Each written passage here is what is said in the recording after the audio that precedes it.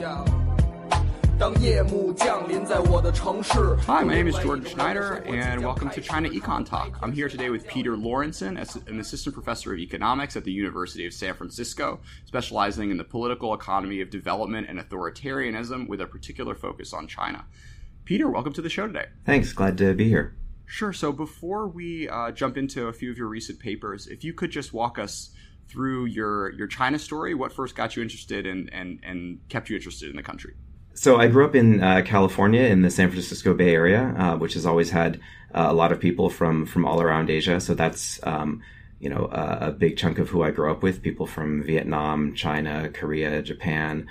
And when I got to college and had to do a foreign language requirement, I thought that would be a good time to branch out and learn something more about, where at least one of the countries where all my friends had come from.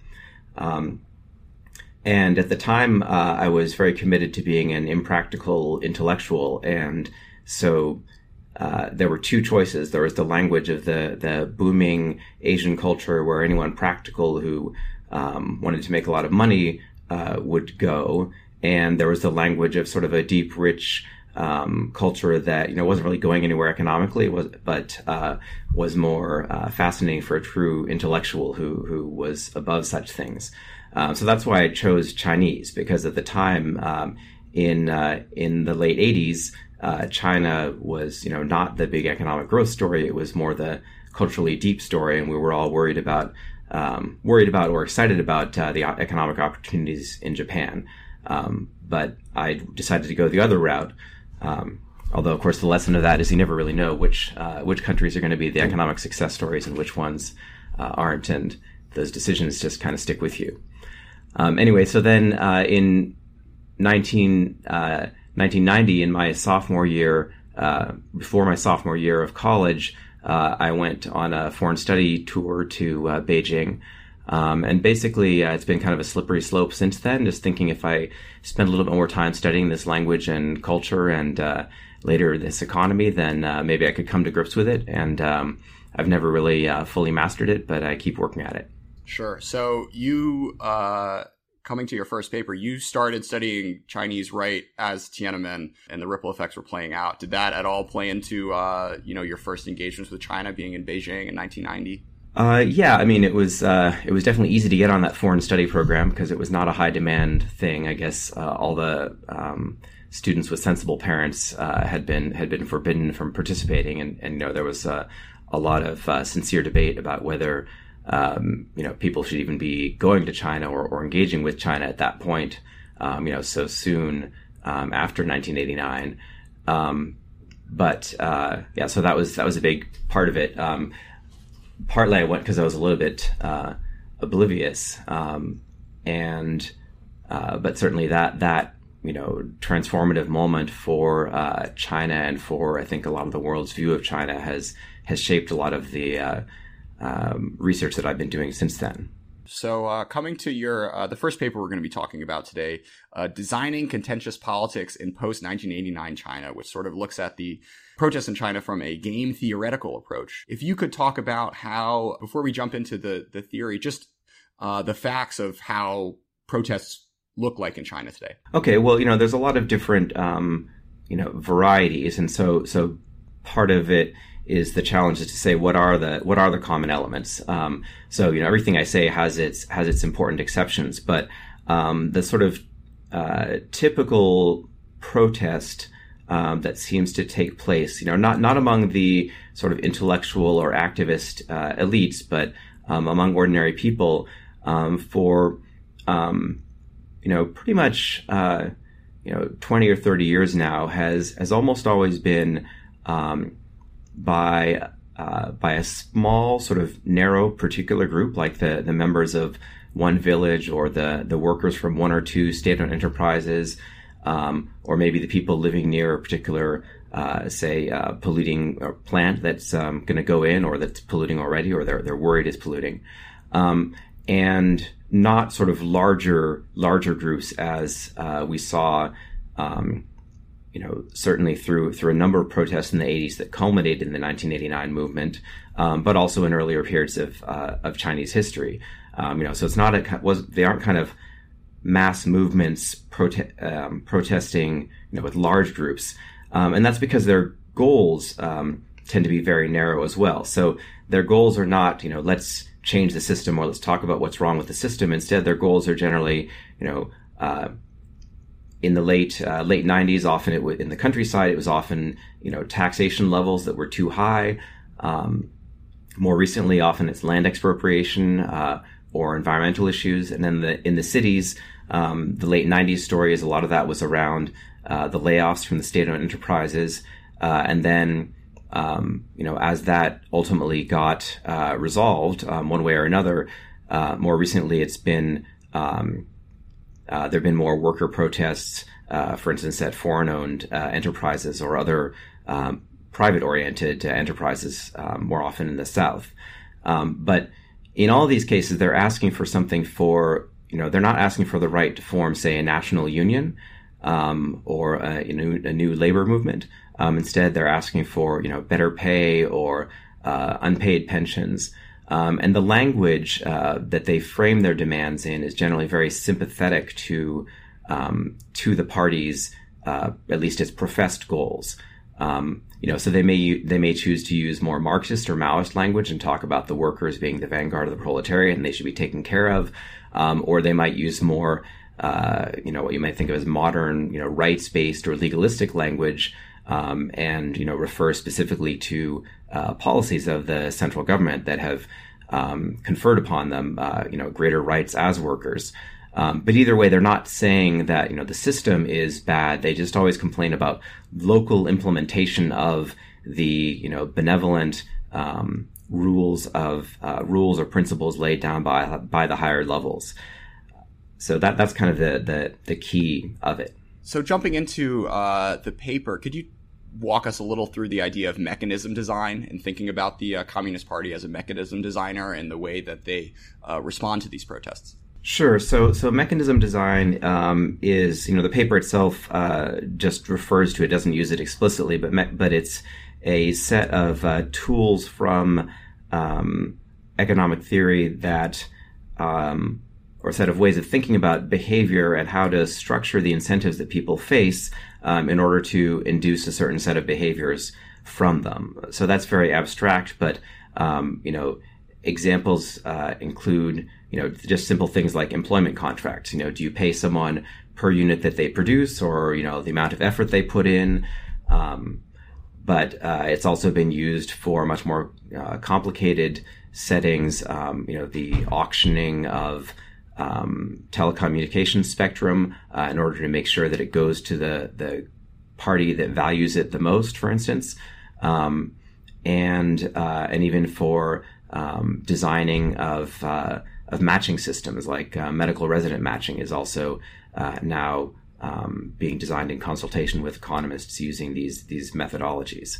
But the key thing in all of them is that there's sort of a mechanism designer or a principle, and then there's sort of the participants in this system, the bidders in the auction or the employees or the people looking for their medical match, the doctors, and they have information that they can't sort of disclose. They can't credibly disclose, or that they could tell you whatever they want, but they would basically possibly all tell you the same thing. For instance, I'm a hard worker and I did a great job, so pay me the most, or I'm the best doctor, so give me the best job. And you have to find a way to elicit from them sort of an honest disclosure of this information. So in China, I take this sort of framework and think about it in the context of, rather than thinking of protests as kind of this spasmodic just eruption of pent-up feeling, which, it has, certainly in any particular instance, it always has elements of that. It's not sort of a perfectly rational decision like someone deciding where to apply to college. But for purposes of the sort of mental exercise, I treat it as such, because I think that also when people protest, especially in a country like China, where, even even a fairly ignorant person has an idea that the state could react pretty badly to the wrong kind of protest, that they do it with to an extent with their eyes open, with an eye to, what is likely to happen to me, what are the risks, and then what are the benefits. And given that they do this, then the government itself can bear that in mind when it sets its policies, both formal and informal, about how it reacts to different kinds of protests, and also then how it chooses to publicize its policies or its responses to particular outbreaks that become known either in a local area or increasingly with the internet. They often become known nationally. So however the government responds kind of sets a precedent. And the way that, one simple way that matters is, if you think about one extreme view is you say, well, if it's a repressive government, if they didn't like protest, then they could just crack down on the first one they see harshly, and then everyone else would, except for the most, passionate exceptions, would probably choose to just stay at home and not choose to challenge the state in that way in the future. Sure. So that brings us to the first of your four puzzles, which is why the government doesn't fully suppress these protests. So what's their thinking behind this? Right. So I can't claim to directly know their thinking. I don't have a secret line into the Politburo, and I don't think anyone does. We have some evidence from documents that they circulate that are, internal, or mainly intended as, guidelines for, public security officers or local officials in handling protests. And they generally, so as I was saying, they, if they crack down on everything, then that would get potentially everyone to be quiet. But the risk then is you have sort of a dangerous silence, where, as problems emerge, people don't speak up. And so at that extreme, you end up with kind of repressed concerns, which, the fear is then problems don't get resolved, and in particular, the government doesn't learn information that it wants to learn about, where is official corruption so bad that we really should deal with it? Where are social tensions particularly severe, and also, which of our policies are either in specific instances or in general not working out well. If people can't stand up and communicate this, then the party might not learn it, and that means then, you never know when it's going to happen, but when some kind of precipitating event occurs that could lead to a national, a nationally destabilizing movement to arise, as has happened in many countries around the world. The Arab Spring being the most recent and, from the party's perspective, most terrifying example. Right, one guy, unhappy man, sets himself on fire in protest, and suddenly the whole country and even countries around it see their whole populations rise up and governments fall, and other ones just barely survive through very even harsher repression.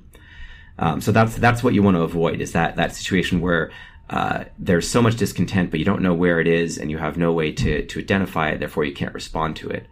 The other aspect of this puzzle is that you can't. Why shouldn't you just say, they have a petition system. They have, they could just allow people to speak, right? Why is protest different? The key is that protest is, particularly informative. First of all, because you actually have to have enough people who care about something to get a group together. But also because, exactly because it's not really legal, it's always dangerous. But that danger means it's informative. Everyone has a grievance in every country all the time. If you tell them, is there something you'd like the government to do for you? Everyone has something they'd like to have done for them. The question is who, as a regime that wants to stay in power, who are the ones who are dangerous enough that you really have to listen to their voice and take them seriously?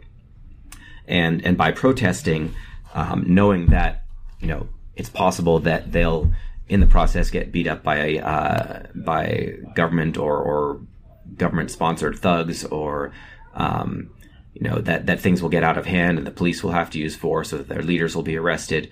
By doing that, these groups show that they're very serious. Coming to the next puzzle, you ask why protesters aren't more aggressive. I mean, in Beijing recently, we just had two things that may have gotten people on the streets in another country, the kindergarten scandal and the moving of the low-end population. But the response has basically been entirely online with sort of Weibo posts and, no mass movements, which is kind of de rigueur in China. So what's going through these protesters' heads in that, on the one hand, they may be able to get more leverage if they speak out and get louder, but they seem to not be taking that tack. Right. Well, in those cases, from what I've seen, no one's gotten on the street, and I think that's because they've gotten a pretty clear message from the government that they may well understand what people's concerns are, but they're not going to, especially in Beijing, it's always the most sensitive. So they're not going to accept public protest from people in Beijing about these issues. The government's going to decide what it wants to do without their input at all in terms of protest. And partly, it's pretty clear. It's not that the government is unaware of these issues. It's very much happening in Beijing. It's in the news. Everyone knows about it already. There's no need necessarily to protest to show that people care about it. Nor does the government. So there's not as much of a need to protest in a sense because it's not information that is really hidden from the government in a serious way. They perfectly understand why people would be worried about these rumors about what happened at some kindergartens, or why people would be upset about being essentially deported from part of their own country. But they don't necessarily accept, especially the second concern, they don't really accept that as valid, and citizens know that. But what I refer to in the paper is the other thing, which is that once you start a protest, if you look at the playbook of how to have a successful social movement, say in any democratic country, or in a lot of authoritarian regimes, the goal is to form a broad coalition, to find allies, to, take your maybe complaint that you initially viewed as narrow and transform it into a general statement of principle that people around the country and around the world can identify with, and recognize that they share. Because then, the more allies you have, the stronger bargaining position you should have.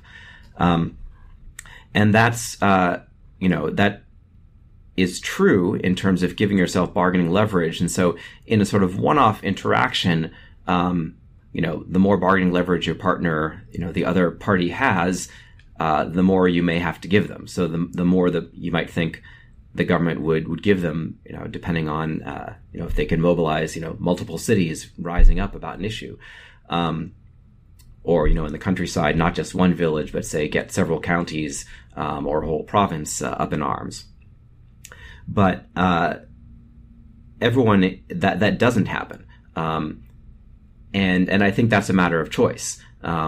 People are conscious of what the rules are, and those rules are, you need to show that you're a threat, but don't show that you're too much of a threat. If you show that you're too much of a threat, then you actually, cause more problems for us.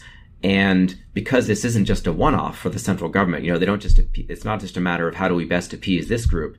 It's also that whatever we do to appease this group sets a little bit of a precedent for the next group that has their own grievance. And so if everyone feels like they now have license to mobilize a large, national constituency behind their issue, then you'll see a lot of those grow up. And that might be more than the regime can handle, or it might give them so much leverage that the regime is no longer willing to pay them off or find a way to resolve their issue. Sure, that's certainly a dynamic you saw recently in the Middle East. One of the central ideas that backs this policy by the Chinese government is that the protests, stabilize, and that they're controlled forest fires, that, there are enough, helicopters and firemen in the sky to put out, as opposed to actually risking the chance of it really catching fire and burning out of control. So what do you make of the tenability of this policy. Okay, so you're referring to another sort of central metaphor in the piece. I say that rather than there's kind of two ways of thinking about protest. One is there's a phrase that Mao liked. A single spark can ignite a prairie fire, and that's again what we've seen in many countries. A protest that might originally seem to be about mistreatment of just one group suddenly becomes a national anti-government protest. But then the other metaphor people often use these days in China when they see these protests is, oh, well, it's a pressure valve. And, the idea there is that, oh, it's perfectly benign for the government because you let them protest and maybe you give them something and then they go away. And the problem is that kind of both of these are true at the same time. People aren't just, valves that let off steam. We, in a sense, we notice what other people are doing. And so if one pressure valve goes off, that doesn't make the pressure valve next to it more likely to go off. But with protests, it does make it true. And so that's where I mentioned this metaphor of controlled burn. So in forestry, they used to try to put out all the fires, but then the problem is that, the forest would grow so thick that then on, one hot, dry summer, then everything would light up and then the whole forest would burn flat to the ground because the fire would spread so far and so rapidly they couldn't be stopped. So the sort of modern technique where possible is to, allow a fire to burn. If it starts burning, you let it burn, you keep it away from, the houses or, major areas. But if it's not burning too aggressively, you let it go, because that's kind of a natural ecological process. And then if another fire happens later, it won't spread rapidly through that area that already had a fire. And so protests are similar. If a protest happens, you can take care of their problem. That's good. But like a fire, the risk is if one protest happens and it sparks another, then you might end up with a general conflagration. So the question is, which one are we more, how easily are these fires spreading? And I think it's really neck and neck. I think it was China was in a really the party was in a really good position in the 90s and 2000s in the sort of pre-internet era, because China is such a large country with relatively weak transportation links, relatively weak communication links. If you had a rural protest happening in Sichuan, people weren't going to hear about it in Shandong, and it wouldn't. So there wouldn't be an issue, or even an urban protest, would take some time before, people around the country would hear about it. Now that's potentially no longer true. And so, the risks of letting something burn a little bit, may be more severe.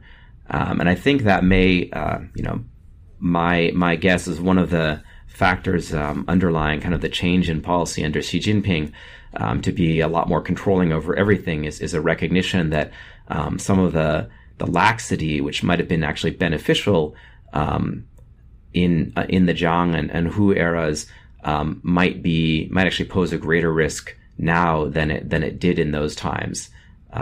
So that's the concern. But at the same time, you don't want to end up in the situation where you get no feedback and again don't learn about problems in time to solve them. Sure. So then, according to you, it's not just Xi being Xi, with the more recent crackdown on NGOs and web conversations and what have you, but actually his response to technological change and the ability of these protests to really catch on that has shaped a lot of his policies on these sorts of issues. Yes, I think that's exactly right. There certainly, is individual personality, tendencies or trends, which I'll leave the psychologists and historians to puzzle out, with better information. But I think there is, at least one factor in this is that, is what you say, that this changes in technology, make that strategy, that ability to control, localized, conflict or contention, more limited than it used to be. And so that means they have to keep a tighter lid on everything from the start. Great. So, Peter, let's just spend the last 10 minutes and walk through another one of your recent papers called Racing to the Bottom or to the Top, Decentralization, Revenue Pressures, and Governance Reform in China, which tries to explain, tries to look at the decentralization of the past few decades in China and understand why there's variance in governance and how different provinces respond to orders from on high. So first, could you walk us through a little bit the history of decentralization in the PRC? That's a pretty complicated one. I mean, it's always been a complex issue because, there's actually been a tradition even under Mao. We often characterize it as a totalitarian era, and certainly there are these very centralizing tendencies where, he would whisper something to an aide, and then everyone around the country would feel compelled to do exactly that or whatever they perceived that to be. But at the same time, there was more scope for local experimentation, which scholars working on that era have identified, which then was really took off, and it was core to what happened in China in the 80s and 90s, letting local governments try out all sorts of different variations in how they transitioned from the straight socialist economy that wasn't working out to something that made more use of markets, but was not just sort of a straight line to a free market economy. And so going with that, there's been central government policies about fiscal decentralization. How much revenue do you leave with localities versus claw back to the central government and then possibly grant to lower levels later. So in the 80s and 90s, sort of too much money was going local. Eventually there was a fiscal reform in the mid 90s that clawed back a lot of that and sort of rationalized the system so that most money now went to the central government and then could be reallocated to local governments. And the situation that's left a lot of local governments in now is that they really have a tremendous pressure to generate revenue just to cover their local expenses. So there's a lot of concern that the central government is mandating various policies that sound very good, but not actually allocating money to local governments that they need to cover those expenditures. And so cities that are prospering for whatever reason, whether it's access to raw materials or from foreign trade, those places have plentiful revenues and can spend them freely on whatever they want. But the places that are struggling are having a hard time making ends meet.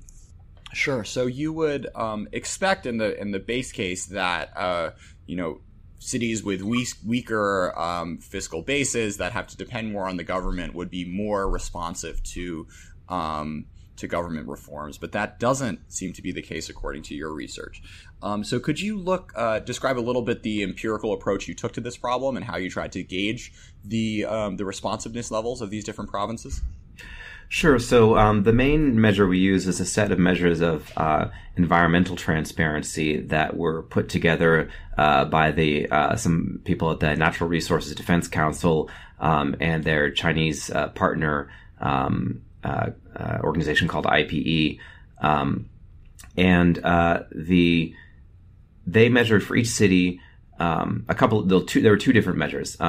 One of them was a pollution information transparency index, which is basically how readily did this city disclose information about the pollution from specific factories.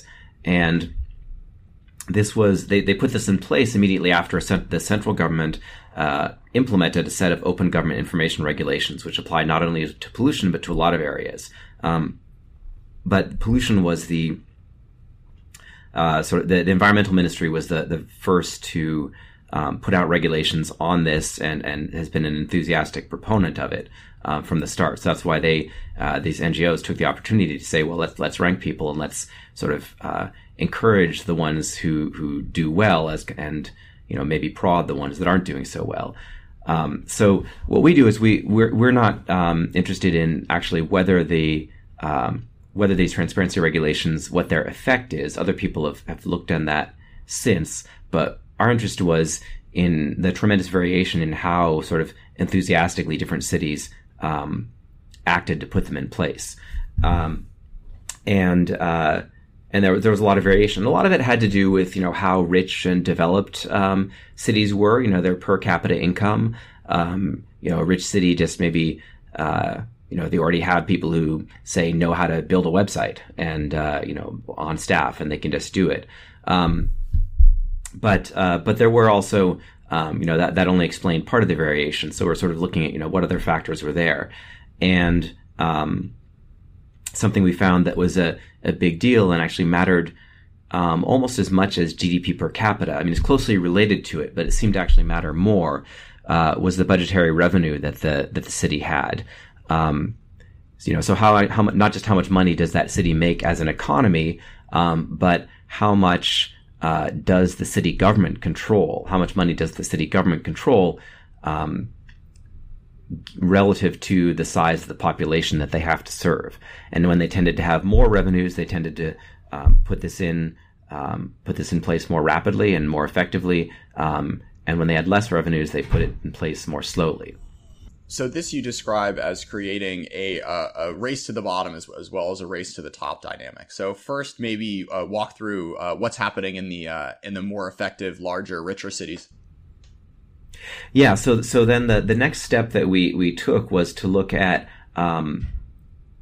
how not just sort of I think the easy way to think of it is to look at there's the rich cities compared to the poor cities, how other things affected this choice of implementing the transparency regulations in those cities. And broadly speaking, what we found is that in the rich cities, the more polluted they were, the more transparent the more eagerly they embraced transparency. Whereas in the poor cities, the more polluted they were, the less eagerly they embraced transparency. And so, our thinking on that is, so the race to the top is the richer cities. In those cities, it seems like they were, viewed pollution as a problem to be solved, and were willing to, embrace this transparency, which might actually hurt some of their larger industrial firms, since they're some of the big polluters, in the spirit of sort of taking their economic development to the next level. And they could afford to do that because they had plentiful revenues. Whereas the poor cities, they, had very few sources of revenue. And as such, they were very reluctant to risk harming any of them by putting in place a policy that would force these places to some of these polluting firms to disclose exactly what they were really putting in the air and the water. So that was one result we found. The other sort of similar, relating to foreign direct investment in the cities that had bountiful revenues and sort of stable budgets. The more foreign direct investment they had, the more compliant they were with these new transparency regulations. So that suggested to us that they're sort of maybe getting the high end of foreign investment, the firms that are maybe the large multinationals that already maintain high pollution standards and are actually happy to have the whole city come on board with them to go along with standards that maybe because of their international reputation or their prominence they would have to follow anyway. And so that's sort of one end of things. But then again, at the low end, it looked more like the more FDI they had, then the less willing they were to put in place transparency. And that kind of fits with the other story, the competing story about how sort of the flows of global capital affect environmental regulation. And that competing story is that there's the story of a race to the bottom, that places with, the softest regulations will attract kind of dirty, polluting firms. Those firms will migrate to wherever they can get the easiest ride and the laxest oversight.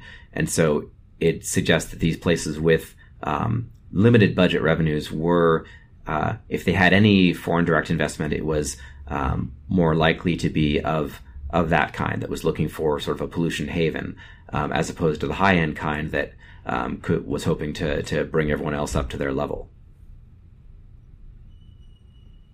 Sure. Could you talk a little bit about the incentives facing party members in these respective cities? Yeah. So these are definitely decisions made by party members. So for listeners who know China, this will be familiar, but the party basically, there's not the environmental ministry is nominally separate and reports in a line all the way up to the ministry in Beijing, but in practice your local environmental protection bureau is getting funding from the local government, so that's one channel of influence the local government has over it, and then also the local party branch is going to be basically decides everyone's career path within the party and the state, and so the local party branch is going to decide who gets appointed to your office and what your next promotion is afterwards, whether you're evaluated as having done a good job. And if you've messed up their development plan, or put them in an even deeper budget hole by making life hard on some influential firms, then that's not going to be good for your career. So there's a lot of pressures they can exert on the local environmental protection bureau, and so that basically means that the local mayor and the party secretary are really the ones who will be the key decision makers. And if they favor this embracing environmental transparency, it'll happen a lot faster. And if they don't like it, it's going to happen much more slowly. And so their incentives are they themselves are hoping to get to advance within the party. And they're in sort of a cutthroat competition within this kind of meritocratic system, right? But it's a meritocracy that historically is the primary measure of merit, aside from mouthing the latest party slogans. The main measure of merit has been to generate economic growth, and economic growth is sort of a slow moving thing that's hard to influence, as every politician discovers to their chagrin when they get in power. But some things are easier to control, like how much revenue do you gather, and are you the one who's always begging the center for a handout, or are you the one who can cover your own costs and have some money left over to, say, build a nice show project that will impress the higher ups when they come visit you to see what you've been doing with your city. And so that's why this revenue issue becomes so central for them.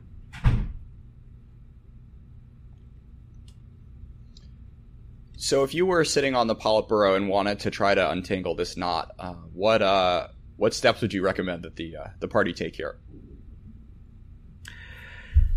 Well, I think that it's a challenge in the sense that every they face a challenge that a lot of corporations face of or really any large organization, right? How do you give people the right incentives? Again, so that's actually coming back to my my own background. My PhD is actually in economics from a business school, and where a lot of the people are specialized in organizational design and this mechanism design. And so I come at it from that perspective, even when I'm just looking at empirical data. And so I think what the problem they face is some things that are easier to if you measure certain things because they're easier to measure, then you'll tend to get more results, in the things you measure. And so they really need to find a way to, if they're serious about some of these softer things like improved environmental quality, they either need to lessen the incentives for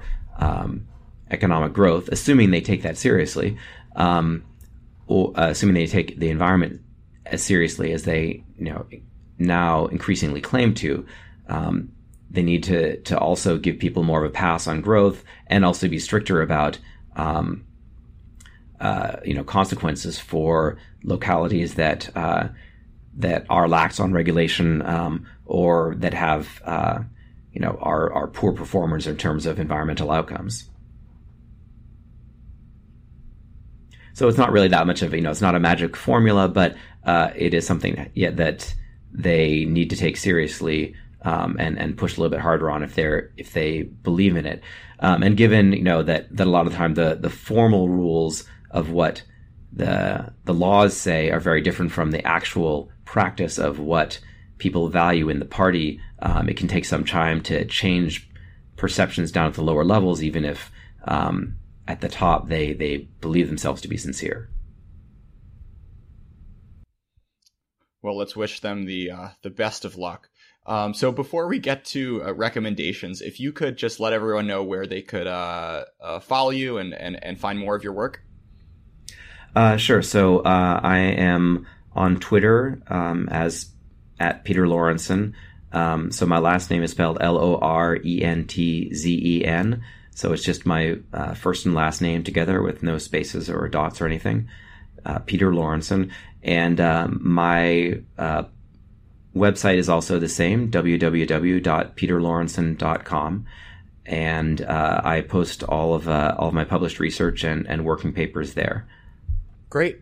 So, Peter, if you could recommend a book or two that you've enjoyed recently related to these topics or just on China in general, and maybe a topic that you don't think has been appropriately given a book-like treatment in English on anything related to China. Well, so in terms of good books related to this topic, one that just came out that I'm really looking forward to sitting down to read is by Diana Fu from the University of Toronto. She has a book called Mobilizing Without the Masses, Control and Contention in China. So it's based on her field work in China, talking with particularly with labor organizers and others, trying to understand how they operate in the kind of environment that I described with this kind of controlled, contentious politics. And I've seen her present pieces of the work, and so the key thing in a lot of cases is they sort of have to play a very careful game of sort of organizing without being organizers. So you can't form an independent union in China or labor rights advocacy group. So instead, they kind of just provide advice to workers that come in and suggest what they might do and kind of guide them informally without formally making them part of an organization and without putting any kind of stamp of approval or letting it be known that they are behind that. So they sort of help. As I see it, I think that they're helping these people to play the game of protest as within the rules set by the party without overstepping those bounds. But by doing so, they do at least give them more ability to make the claims against local authorities or employers that the party is willing to let them make, as long as they do it in the kind of right format. Well, the book that I want to read to plug myself a little bit, I guess, is the book that I'm hoping to finally finish writing on this topic. The title will be Controlled Burn, and it'll be talking about this dynamic with protests and also looking at a very similar dynamic that plays out in the context of media and the sort of leeway that the party gives to investigative journalists, and when it gives them more and then when it reins that back in. That's sort of been almost finished for a little bit too long, and so I'm looking forward to finishing it and getting it out there so that everyone else can read it. Awesome, great. Well, looking forward to checking that out, Peter. Thank you so much for your time today. This was a pleasure. Thank you very much. It was great talking to you.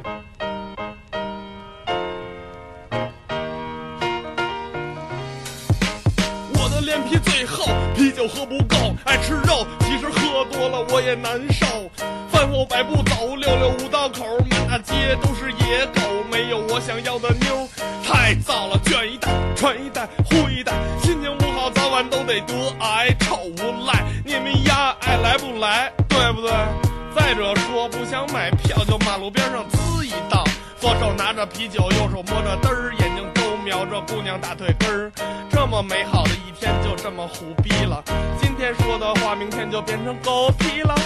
我操，小混混要完也得翻篇儿，中了500万我也不混有钱人的圈儿，实在没事儿就回家玩 PS2，俄罗斯方块还是来盘实况，什么情况？1比6输了，非常失望。他妈球门那么大，就非得打那门框，真他妈丧！还是小妞身上最香，他们都爱吃我的大香肠。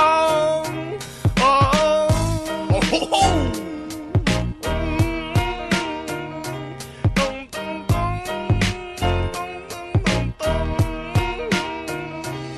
我们做人的原则非常明确，不想当傻逼，都别跟我旁边吹牛逼。社会发展太快，只有我们知道 hip hop 的未来。所有人都得死，金属、朋克都得死，古典、流行都得死，没有任何妈了逼的原因，就好像东北人爱吹牛逼，大卫胡金涛都是你们的亲戚，麦口乔鞍山撞死雷锋成了你们的兄弟，要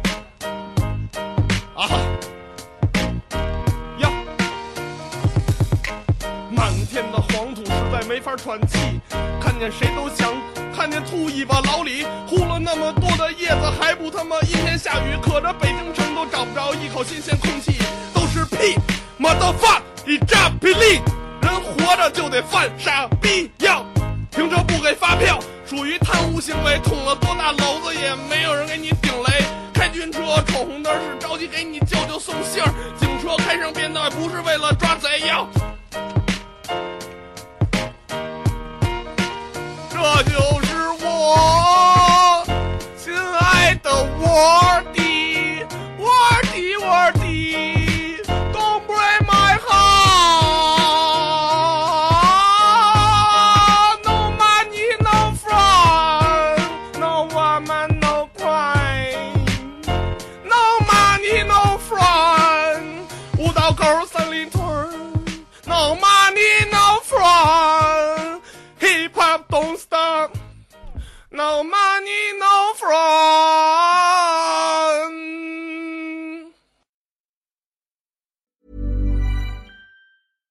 So my in-laws just called to let us know they're on their way over and we're out of food. Great. Luckily, Instacart helps me get groceries delivered in as fast as an hour. Plenty of time to cook an in-law worthy meal. Now, what to make? Chicken parm.